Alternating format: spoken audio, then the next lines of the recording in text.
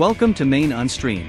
Real people, real experience, and unfiltered intercourse, free from hype and hidden agendas, with your host Paul Lunger. Welcome to another episode of Maine Unstream, and thanks very much for joining me.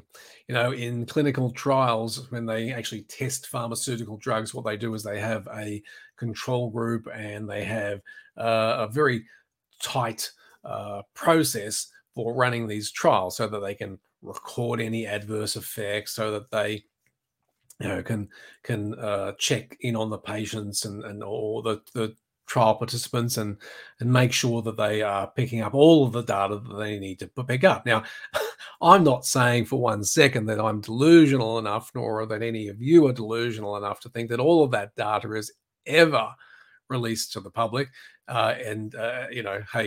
Lies, damn lies, and statistics are a great way of looking at data and presenting it in a light that you want to have. In fact, I remember reading on Bill Gates, one of the books on Bill Gates' top reading list is How to Lie Through Statistics. They collect all, but the point about clinical trials is they collect all of this data, right? And they know exactly what is happening, and ultimately they always come up. You see it yourself, and in any of the pharmaceuticals that are actually approved, not provisionally approved like these COVID-19 vaccines, but properly approved, fully approved. You see that the margin for the tolerance for death and everything is always about the same percentage mark. And despite that, of course, years later we find out, well, it wasn't actually as safe as we thought. Sometimes, at least. Sometimes you get drugs like ivermectin and hydroxychloroquine, which go decades and have no serious adverse effects with anything. I'll just leave that one there. In any case, if we look at what's happening right now, you are the clinical trial. If you're participating in this vaccination, if you're letting yourself get jabbed with any of these genetic vaccines, they're not common vaccines. They're not allowed to call them common vaccines because they're not. They are genetic vaccines. They contain, at least the mRNA ones contain a gene editing tool called CRISPR-Cas9. We'll cover that off in episodes 47 and 48, I believe. Go and check them out. If you are allowing yourself to be jabbed, whether freely and whatever, or you're being coerced, you are participating in the largest human trial in history. However, unlike typical clinical trials where they are 100% across all of the data, irrespective of whether they share that data or not, a whole bunch of it finds its way into the bottom drawer, undoubtedly, but they are across all of the data. And this time they're not. Why not, you might ask? Well, firstly, there are 3 layers of data.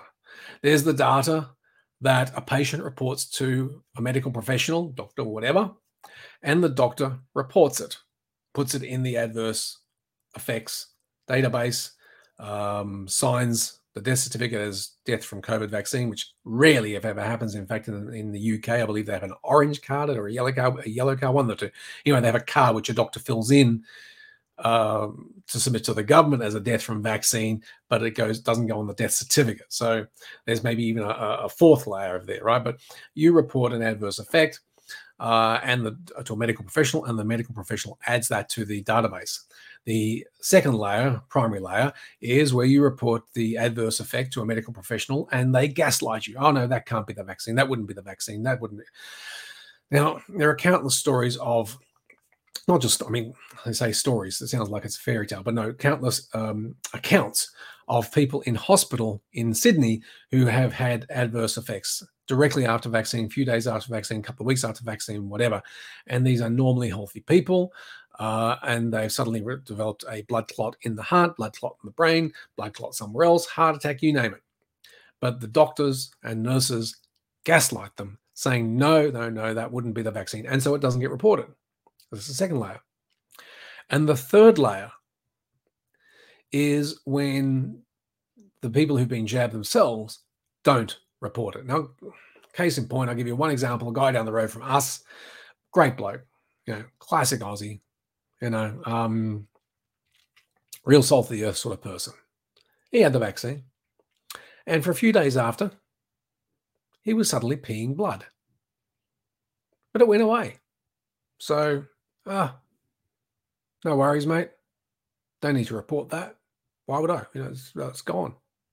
Not affecting me anymore. And he's not a sole case. There are tens of hundreds, probably millions of people around the world who just aren't reporting adverse effects. They aren't saying, hey, I've had this, I've had that, I've had the other. How bad does it, it's another instance of how bad does it have to become before you take action? Now, we're seeing that with our liberty and our freedom. How bad does it have to become before you get up off your fucking ass and take action? And the same goes from when you've been jabbed. How bad does it have to be before you actually report it back? Irrespective of whether the doctors take it further or not, at least you've reported it, and we can hold those doctors accountable later on when they don't report it, because they will be held to account. And if you're a doctor and you're watching this and you are not doing the right thing by humanity, by society, then you will be held to account. I promise you that. That will happen. We're coming for you. We're coming for all of you. But in the clinical trial, they collect all the data. They hide a whole bunch of the shit, but they collect all the data. Now they're not even collecting all of the data. And I can just imagine in big pharma boardrooms, when they walk in, they'd start talking about the clinical data, the adverse effect data. They probably love that Meatloaf song of 2 out of 3 ain't bad, right? It's like, hey, don't be sad. 2 out of 3 ain't bad, because they're getting away with 2 out of the 3 possibilities not being freaking reported. People aren't reporting it, doctors aren't reporting it, and only one case where doctors do report it. Oh, and those cases where there's death, for example, in the UK with that orange or yellow card or whatever it is, the death is not being reported as a COVID death. Woohoo, say Big Pharma. And it's only the government, their henchmen, their puppets, really all puppets to a bigger power anyway, but the puppets who are carrying on the facade for them, they get the report, they feed it back, but it doesn't get published to the public. It gets suppressed in some governments. It's only future generations who will get access to this data. It's going to be like the JFK assassination. Generations later, we'll finally find out that it wasn't Lee Harvey Oswald or something, right? They'll finally find out who was behind the conspiracy, because it's not a theory. It's anyway, let's not go down that track. But it's only generations from now that's going to find out all of the facts about this, because under the parliamentary blockage of that will be lifted, and the information will come out. By that time, it's all too late. So stand up now. If you don't see what's happening, it's time to fucking wake up and see it. You can say, oh yeah, but there's only a few adverse effects. Bullshit. There are tens of thousands, hundreds of thousands, depending on which country you look at, deaths and even more adverse effects.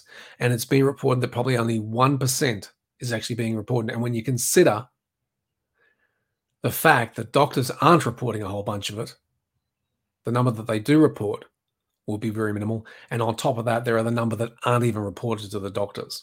So 1% is probably a good estimate. I think there's been some people who run some numbers on that. Again, lies and statistics, right? But you can just imagine the number of people who haven't had it, the number of people who have had an adverse effect or who have died, and it's not reported. So the scope of damage to human beings through these vaccines is massive. Do not under any circumstances go and try and belittle someone who tells you about the adverse effects and deaths from these things just because you had it and you're okay. Woohoo, glad you are. Let's wait a few years until the compounding effects of booster shots and food, which has been laced with mRNA and CRISPR-Cas9, or produced with CRISPR-Cas9 and mRNA. Let's wait and see what the compound effect of that is on you. And then we'll see who is right. In the meantime, thank you very much, everyone, for watching. I really appreciate your support. And if you haven't yet, appreciate clicking that subscribe button and the notification bell wherever you see it, and join the Telegram group, which is brand new. So you might not find much in there at the moment, apart from the episodes, but it will become more active very, very soon. Have a great day, and thanks again. Bye now.